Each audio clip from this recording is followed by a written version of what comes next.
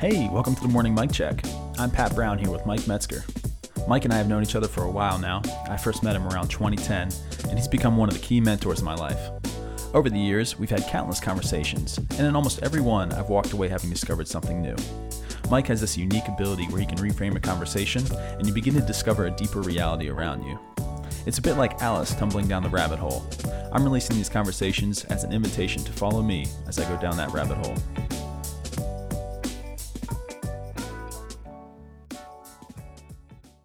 Well, good morning, Mike. Good morning. So this morning I'd like to pick your brain a little bit about good bones. You've recently written about this. And be gentle. It's a very soft brain. Don't pick too hard. Ouch, ouch.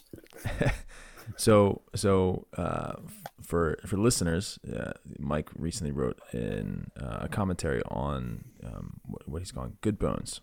And I think what struck me on this one is towards the end, you start driving to almost an opinionated kind of route for where we're going to invest our kind of renewal and focus on the church, which it wasn't surprising just by itself, but it was surprising. I feel like you often don't give as direct of an opinion there.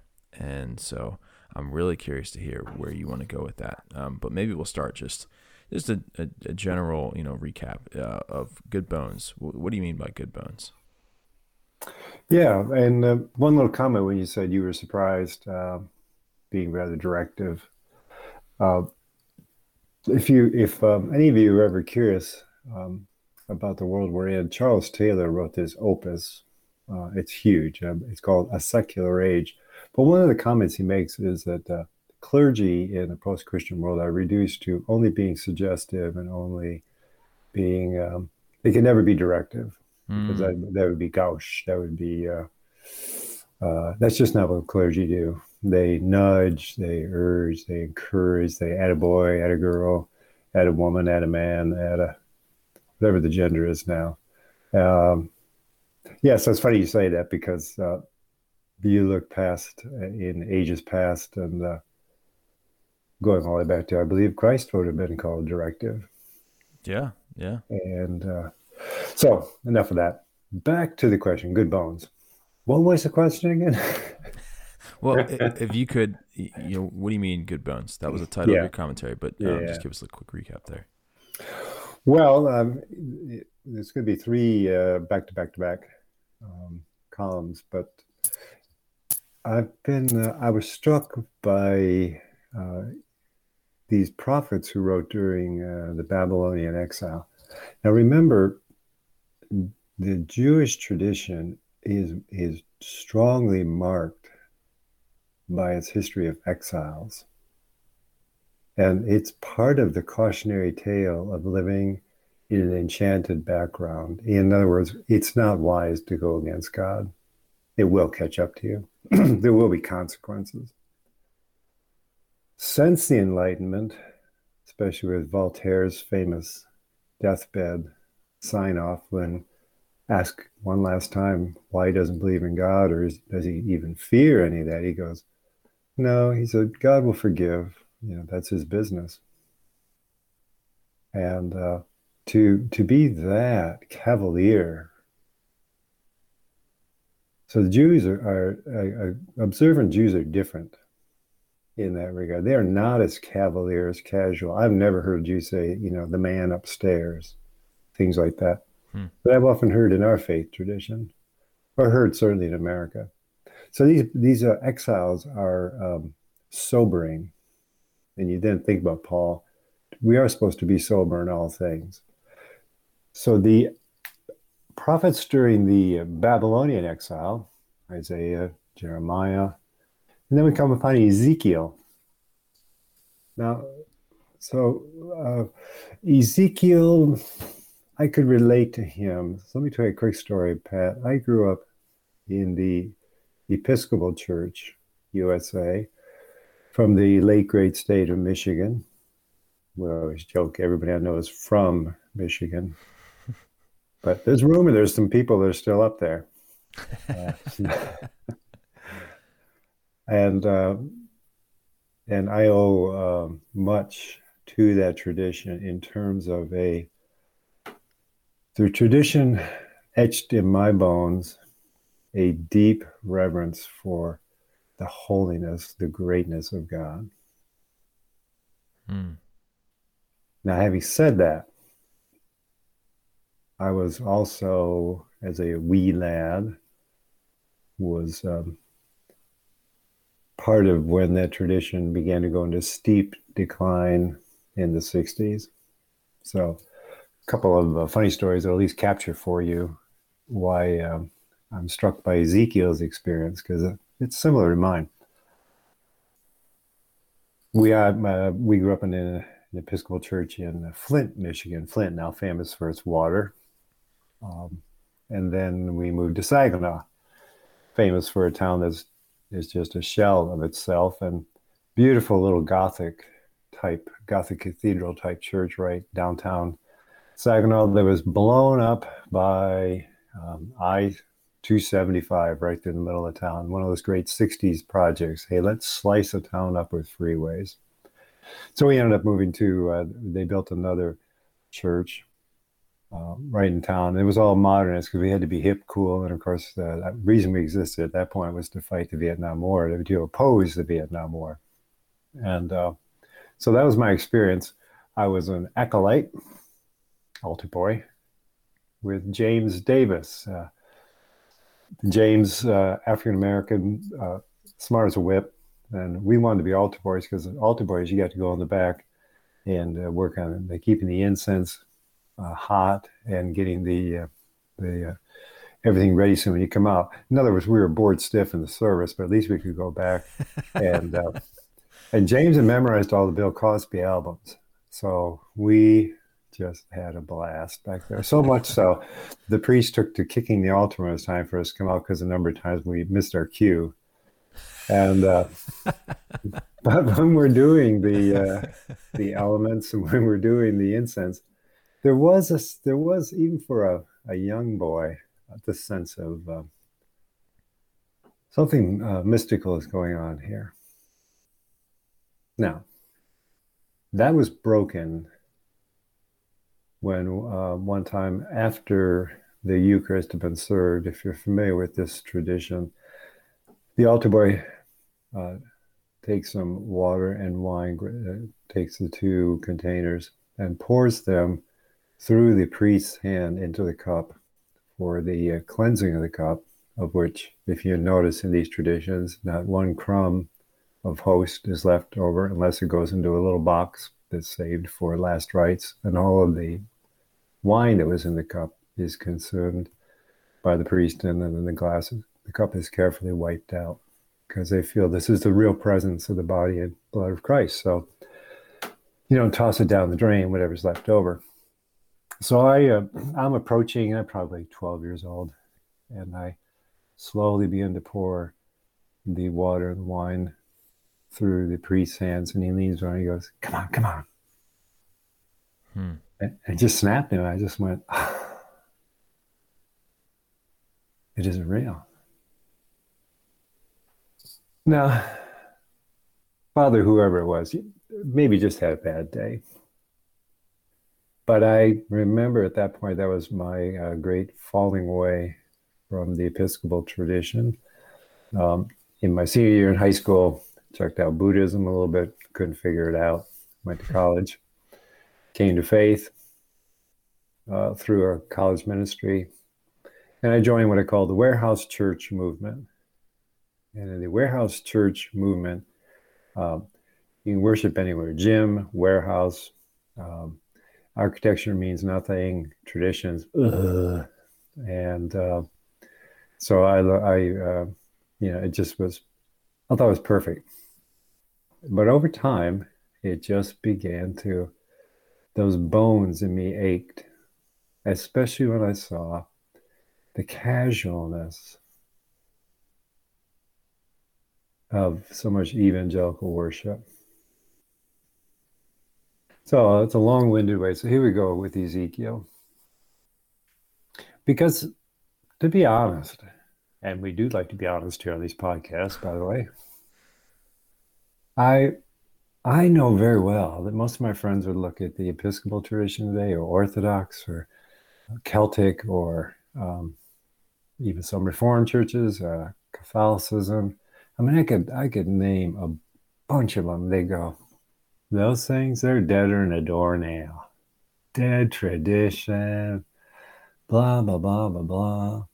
You come to our church, we got a rock band up front, 18 piece. We got a drummer behind glass that makes Ginger Baker look like a beginner. We are rocking, man. All right, I'm exaggerating, but you get the point. When you come to Ezekiel, he's looking at the nation of Judah in Babylon going, this thing's deader than a doornail. I mean, we don't have our king, we don't have our temple, we don't have our city, we don't have our people. Our people have been murdered. Many of our women raped, then murdered. Our temple's been destroyed. We're up here in Babylon. This thing's deader than a doornail.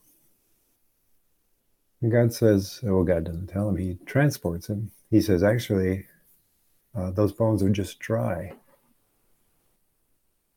Now that makes no sense to Ezekiel. So God takes Ezekiel, chapter 37, to a valley of dry bones.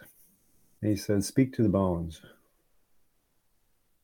And we're going to bring them back to life. So he does. He speaks to the bones. God puts flesh on the bones.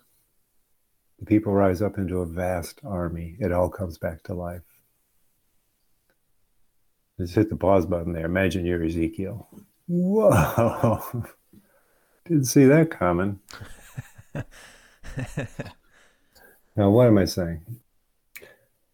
Judah had good bones. They were simply dry. They weren't dead.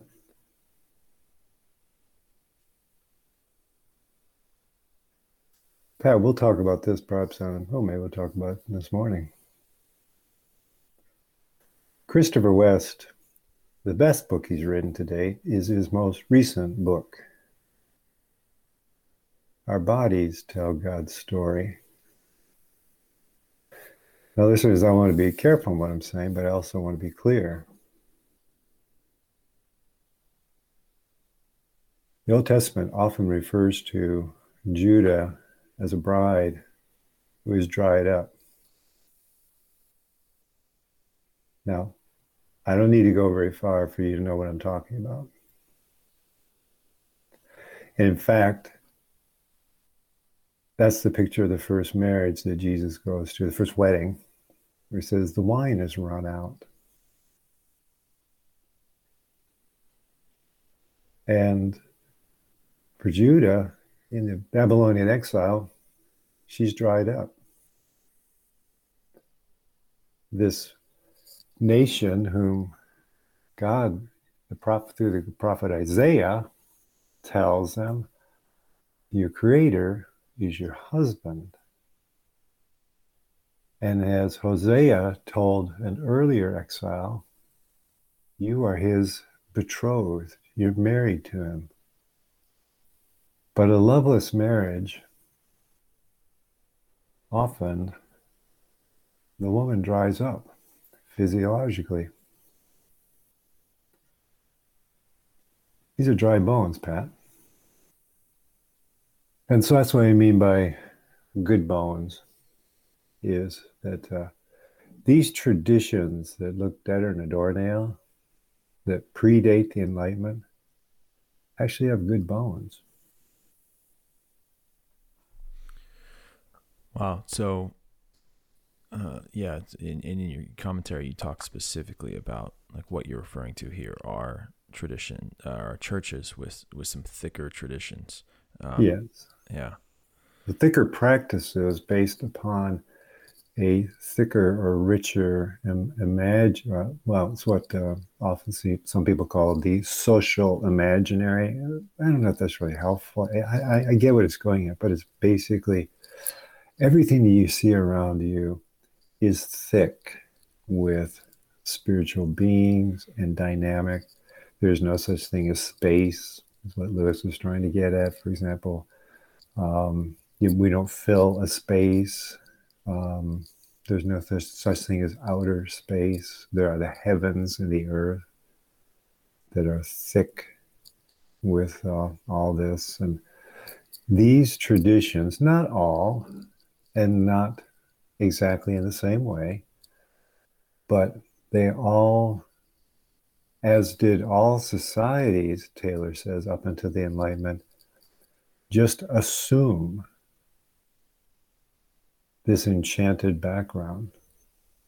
You don't even think about it, they just assume it. And hence, I think Taylor makes the point that you're hard pressed to find an atheist before the Enlightenment, or much to do with atheism, rather, because that would be absurd. That'd be like saying, hey, we can walk on air. Gravity doesn't exist. You wouldn't have to be a Christian in today's world to go, that's nuts. No one believes that. So whether or not they were spirits or, in Babylon, for example, there were 1,170 plus temples in the city alone, probably constituting that many religions. So there were the pantheon of gods they believed in was thick. The only absurdity for the Judeans coming is they believe there was one true God. Yeah, right. But that's why when Nebuchadnezzar comes to his senses, he goes, truly, this is the one true God.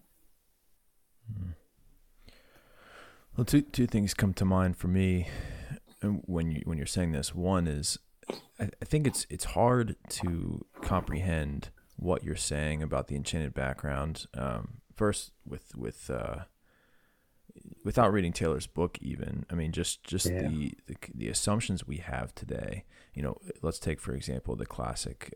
What it's almost like what you're saying, Mike, is just sounds crazy.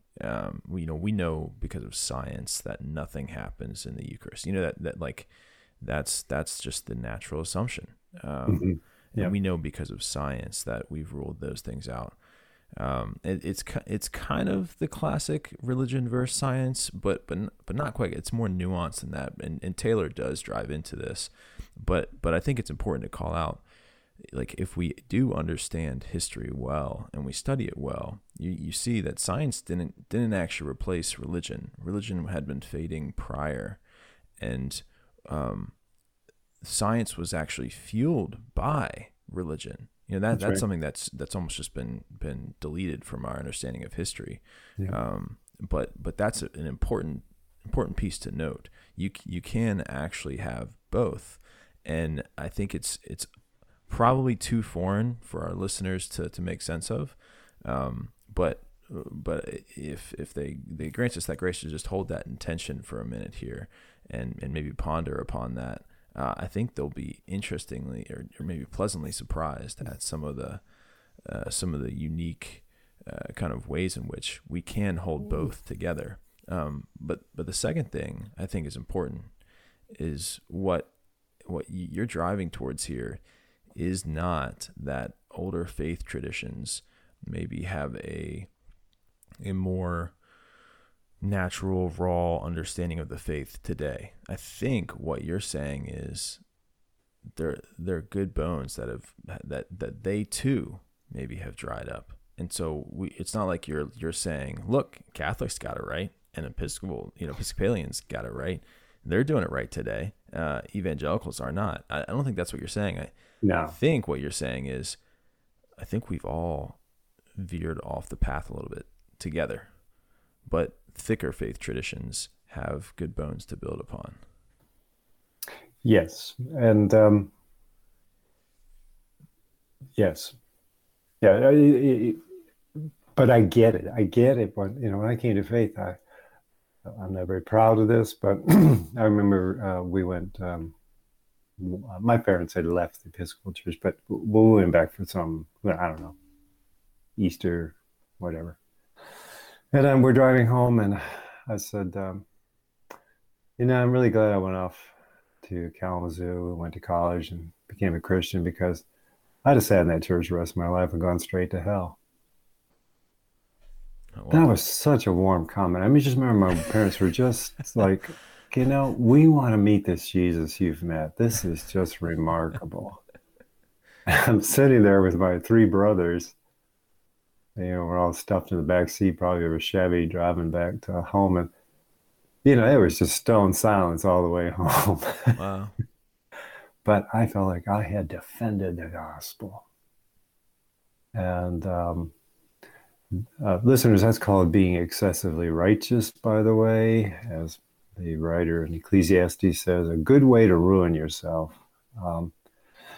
But I just felt that we got rid of all this fuddy-duddy dead tradition and robes and smells and bells and all that, because we were just preaching Jesus.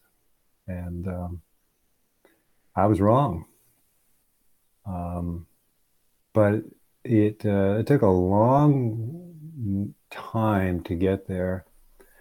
And a lot of it had to do with, well, you know, my rank and maturity. It probably was the biggest thing it had to do. But what's the best way to put it? The thinness of the traditions I was stepping into just simply, it was thin. It's another way to put it. Here's another way to think about it. Without realizing it, most evangelicals are really enunciated by Campbell, Alexander Campbell, who was head of the largest, fastest growing evangelical tradition in the United States in the mid 1800s, Disciples of Christ. And he said, I need no tradition. In fact, he said, no tradition authority can tell me what I believe about the Bible. It's just God speaks to me and that's it. I'm kind of paraphrasing it, but the point is, that just felt like freedom when I came to faith. That just felt right. And but then you begin to go, man, I sit in the Bible study and all we're doing is pooling ignorance. We've thrown the baby out with the bathwater here. And but I get it that if I thought, I began to read some Catholic writers, began to read some Celtic writers, and you go, oh, that's profound. Maybe I've swung the pendulum way too far the other way. Now, having said that, there's also, and this is, I'm always reminded of John Adams. He said, facts are stubborn things. We have to recognize that by and large, most of the Enlightenment traditions, evangelical traditions formed during and after the Enlightenment, probably have very few, if any, bones. And here's why. So, best I can tell, happy to be corrected by anyone listening, Tertullian, early 2nd century. He, first of all, and it has to do with the definition of word evangelical. So let's start there. It's the Greek word good news. So we see the good news referred to, but it's never referred to Christians. Tertullian does mention it he calls it in his Correcting the Heresies of Marcion, says the evangelical and apostolic writings. So in other words, what the apostles were teaching is good bones. It's foundational. And then the word disappears. You said that was the 2nd century? Yeah. Wow. Tertullian, I think, is 166, somewhere in there. Poof, gone. Just like you don't see references to fulfilling the Great Commission for centuries. Just poof, gone. Not because they're not doing it. Then you have with Luther's initial followers, they're trying to, in their opinion, return the Roman Church to its foundation, the Roman Church to the Church's foundational teachings, and they refer to themselves as evangelicals. Now, Pat, that's 1500s. And it's the first time you see the word used, at least as I understand it, to refer to a movement. As you know, Rome does adopt within 30 years 70 of Luther's 95 theses, his objections, in other words. And so for some reformers, that's not enough reform. So they protest. So the evangelical fades from defining this new tradition as much as it becomes known as reformers or protesters, Protestants. And the word disappears again. Evangelical. It is then picked up in the Second Great Awakening by evangelists like Charles Finney. Now we're in the late 1700s, early 1800s, mostly in the early 1800s. They call their awakenings the Second Great Awakening, and then they apply a label to the awakenings that occurred 150 years earlier under Whitefield and call them the First Great Awakenings. Convenient. And they're trying to give themselves some, frankly, I think they're trying to give themselves some gravitas. Their heart's in the right place, but Whitefields are generally spontaneous, unplanned, urban. Finneys are generally planned, not spontaneous, and rural. Also, to gain some gravitas, they now attach the word evangelical to what they're doing. Here's what my evangelical friends would do well to come to terms with. And I say in this regard, I am basically evangelical Catholic, little c, which we read in the creeds. We believe in one holy apostolic Catholic Church. Universal, it means. If apostolic is evangelical, says the good bones, we believe in one holy, good bones, universal church. I am evangelical Catholic. Most of my evangelical friends are unfamiliar with, they use the term to denote not good bones traditions, but a relatively recent 200-year-old anti-tradition tradition.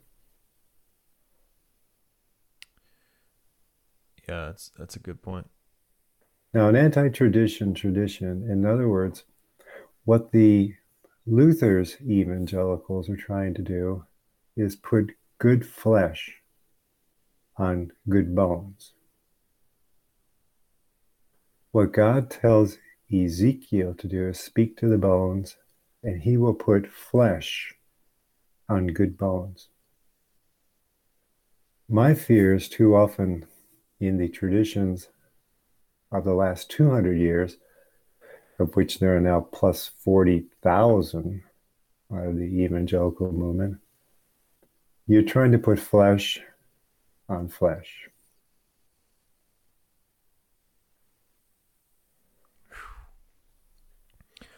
Because there's that lack of what tradition and structure.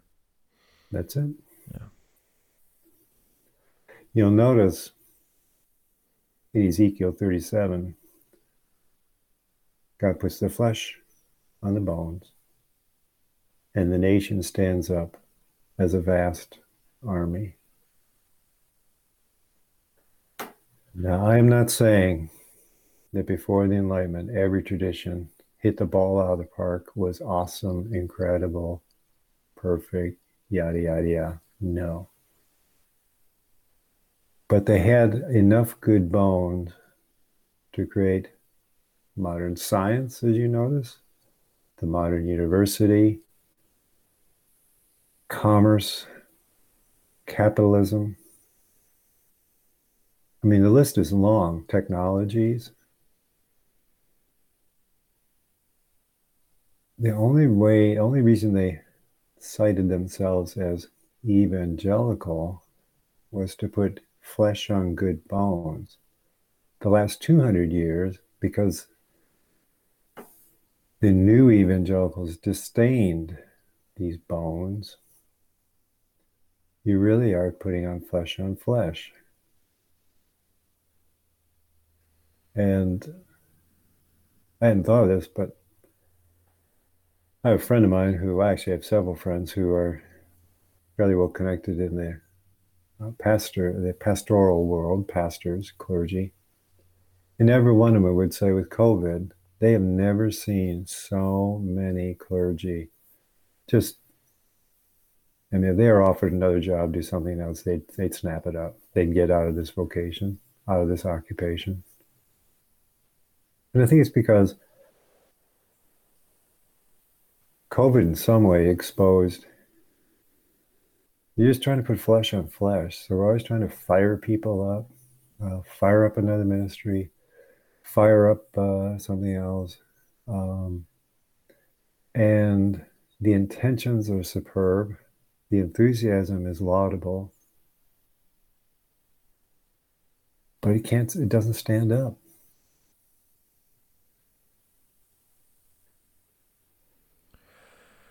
Yeah, I can't help but resonate with everything you're saying. I mean, the whole tradition of anti-tradition, or an tradition, I think is how you phrased it. Because anything becomes a tradition. Yeah, yeah. Yeah, I mean that was definitely my understanding growing up, and the sort of an anti-Catholic bent, and that may not be everyone's walk through the evangelical realm. So I don't know. Hopefully, we're not getting too kind of focused in our own upbringing, but I think you've seen it pretty common across the board, uh, and I've seen it as well. So just by personal experience, I definitely resonate with what you're saying. I'm really curious. What is that? That sort of implies moving forward that as a believer, it's a worthwhile investment for me if I wanna have, or I guess if I want to invest in good bones, then that may be like the implication there is going to a church of an older faith tradition. Um, That's hard for you to say, wasn't it? It took a little while to yeah, get it there. took a while. I didn't want to Yeah, boy, admit I it. tell you what, that was the most circuitous sentence I think I've heard in the last. Oh, boy. Yes, Pat, keep going. Where are you heading? Um, yeah. So, Not necessarily. okay, yeah, go for it. Help me understand. I want to widen uh, our imagination, frankly, and here's where I want to widen it. I think you're either wise to find a church, not find a church, just frankly become involved in a church that's got good bones, even though you walk in, this place is deader than a doornail. Oh, really? Who made you God? You know all this, huh? How do you know they're not dry? How do you know? Because Ezekiel in the same is like, no way. God says, yes way. It's funny to see in our anti-tradition tradition, we love to say God can do anything except that. Good So point. first of all, hit the pause button on your presumption about. Second, okay, let's say you're in a tradition that doesn't have good bones. Grow them. Hmm. As in pursue some older traditions within the church. Yes. And here is the challenge in that. Well, you can guess. What do you think is the challenge? Yes, that's a quick answer. There's always a yes, however. Well, yeah. The challenge is if What is that? if What you're an is the challenge? anti-tradition and you're trying to incorporate older historic traditions, you may have some people that don't like your approach. That's one. Yeah, I mean, it's let's just say it's fraught with challenges, but here's the biggie. In the Enlightenment and those traditions that came out of it, with all their well-meaning and all their fervor for Christ today and all their enthusiasm. The problem in enlightenment is you can teach stuff and advocate for stuff you don't yet embody. I see where you're going. So, yeah. So you can't say, hey, yeah. 3 weeks from now, let's gin up a liturgical service here. Because you don't know it. You haven't practiced it yourself. That's right. Yeah. And it takes, in most pre-enlightenment traditions, it certainly takes a couple of years for this to enter your body and become second nature. And here's why I say this. In my experience, those who are yearning for something that is deeply spiritual in this way will immediately sniff out all you've done is just added one more service to your menu of services in an attempt to reach people. And frankly, when I was a pagan, I did not want to be reached. Keep your cotton picking hands off me. Jesus didn't reach. He embodied something that was so powerfully attractive. He embodied it. He didn't wrestle with, am I going to love these people? I mean, I heal 10 and 1 comes back. Dadgummit. Where's the gratitude here? See, this is, I think that's the hardest thing. So I was going to write about this, but I don't think I'm going to. So we'll just leave it in the podcast because that way, sometimes you don't put things in print. They don't. So years ago, a young man came to town here. The church brought him in because on that Sunday morning, he was going to do what is often called a thick or a deeply rich, good bones liturgical service for his church, and which didn't have that tradition. And Kathy and I went, and I got to tell you, he hit the ball out of the park. I mean, smells, bells, candles, lighting, church seating. It was in the cafeteria of a school, but really, the way they dimmed the lights and the rest, it was pretty darn impressive. Until the sermon, which wasn't a homily. It was a typical standard, lengthy, didactic. Without knowing the metaphors he used, tipped his hand that he understood the forms, but didn't understand why all these things. He understood how to do them and what they look like. Now, I don't expect that the other 40, 50 people who were there caught that. But afterward in the hallway, I think he was doing 2 services. He was doing 2 services that day. So there was a break. I went out and I just said, hey, that was really, I appreciate it. Tell me a lot about where this comes from. Now, I happen to know because he was in one of the largest mega churches in the United States. It's in the Midwest. And he had come to the senior pastor and said he'd been exposed to some of these other liturgies. And so the elders of that church decided, hey, here's a good way to, take care of an attendant. I mean, we're running out of room. We don't want to add more services. Don't have room to add any more services. Want to reach young people. Yeah. So they started, I believe, on a Sunday night in the chapel rather than the main huge auditorium. And it grew. And a year and a half later, it was shut down. I don't know all the reasons it was shut down, except that I understand that some of the elders who are a little bit perceptive on this began to realize this is not who we are. What he's doing is sacramentalist, like the real presence. We don't believe that. So they shut it down.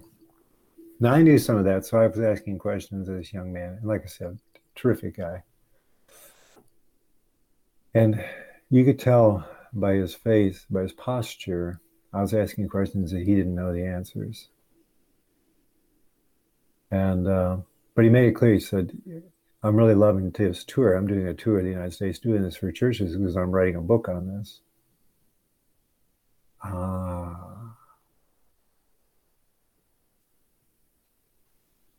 See, in the Enlightenment, you can learn about, say, oh wow, look at these disciplines. I'm going to write a book on that. I learned about monastic. I'm going to write a book about new monastics. That's the downside of the Enlightenment is, hey, this is a really cool thing I just read in Timothy. I'm going to do a series in Timothy. I only say it because I did a series once on Timothy and also on the servanthood. And it wasn't until I was waiting tables, as I told this story on one of these podcasts, years later, with my so-called doctorate, that I'm sitting there, the young whippersnapper clinks a glass and demands I serve him more wine. I wanted to tell the guy where to go. So much for servanthood. But I'd written good stuff on it. I didn't embody it.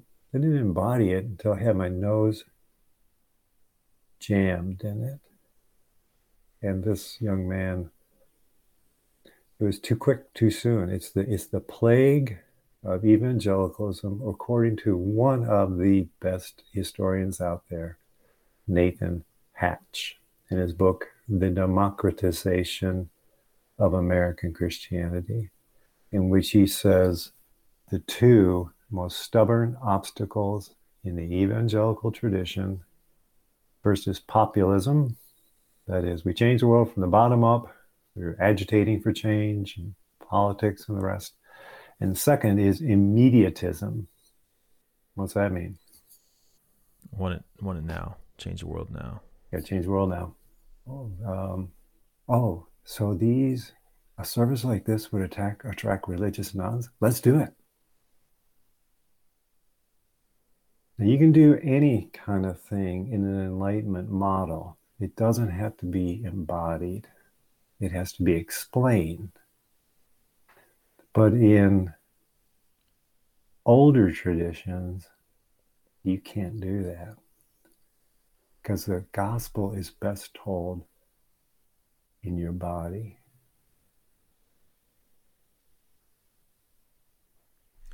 Yeah, and that's part of the rub too within evangelicalism. The sort of anti-tradition is that it is indeed meaningless. You'd have to grow bones. You'd have to. So I have hope for, frankly, almost any church, but it's hope. Genuine hope is built on recognizing reality. And that's just a hard thing to do for any of us. I mean, for me, coming to a certain age, to recognize the reality of in my family, generations of the kids just leaving the parents behind because no one felt close to each other. That's just a hard thing to begin to recognize, especially when I came into marrying Kathy, and a family was thickly webbed together. And you go, I mean, I didn't want to face the reality of the dynamics or lack thereof in my family. But I had to if I was ever going to anyway be any sort of redemptive presence.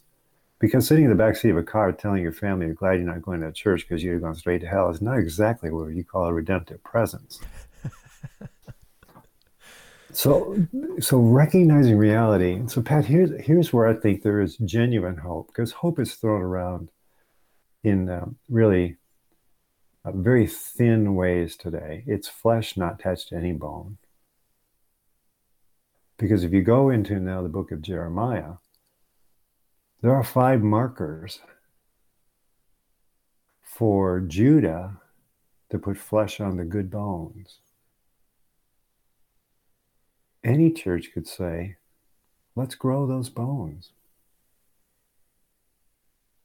It won't happen overnight. But and for listeners, there'll be 2 weeks out. I'll list the five.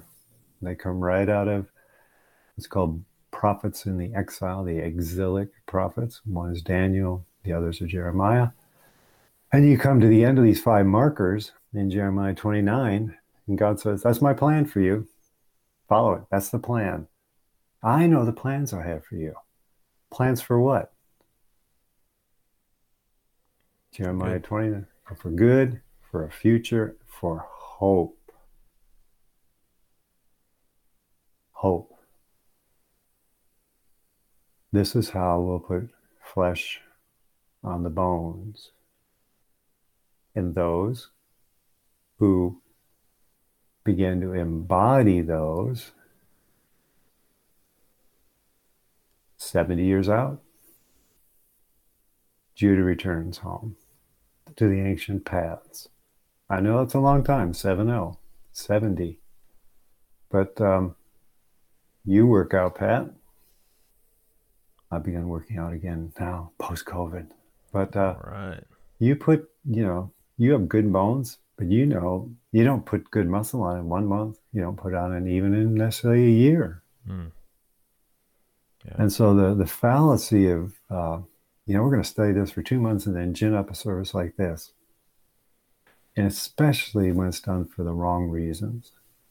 And the wrong reasons, although well-intended, are, well, this will reach young people.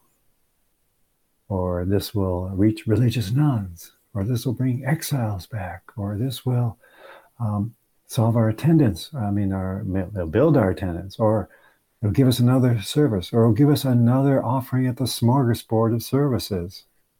Are all wrong. Wrong. Wrong. I joke with friends, listen, if every religious nun converted tomorrow said, nuts with this, and you started this service to reach religious nuns, you're not out of business. That's called the utilitarian approach to traditions, and it's what we are unfortunately famous for, utilitarian. Why do we do the music like this? To reach people. It's what they like. Why do we do this kind of art? To reach people. It's what they like. Everything becomes utility. And what we lose, well, what's the intrinsic value in doing it this way? I don't know. You see, in a pre-Enlightenment traditions, it was the intrinsic value. There's an intrinsic value in sacramentalism, regardless if anybody shows up. There's hope. This is a message of hope. This is a podcast of hope. But the hope is not flimsy flesh. The hope is putting flesh on good bones. If you have them, even if they're dry, God could do something about that. Or if you don't have them, you can grow them. God can do something about that. It will take a while, but it can be done.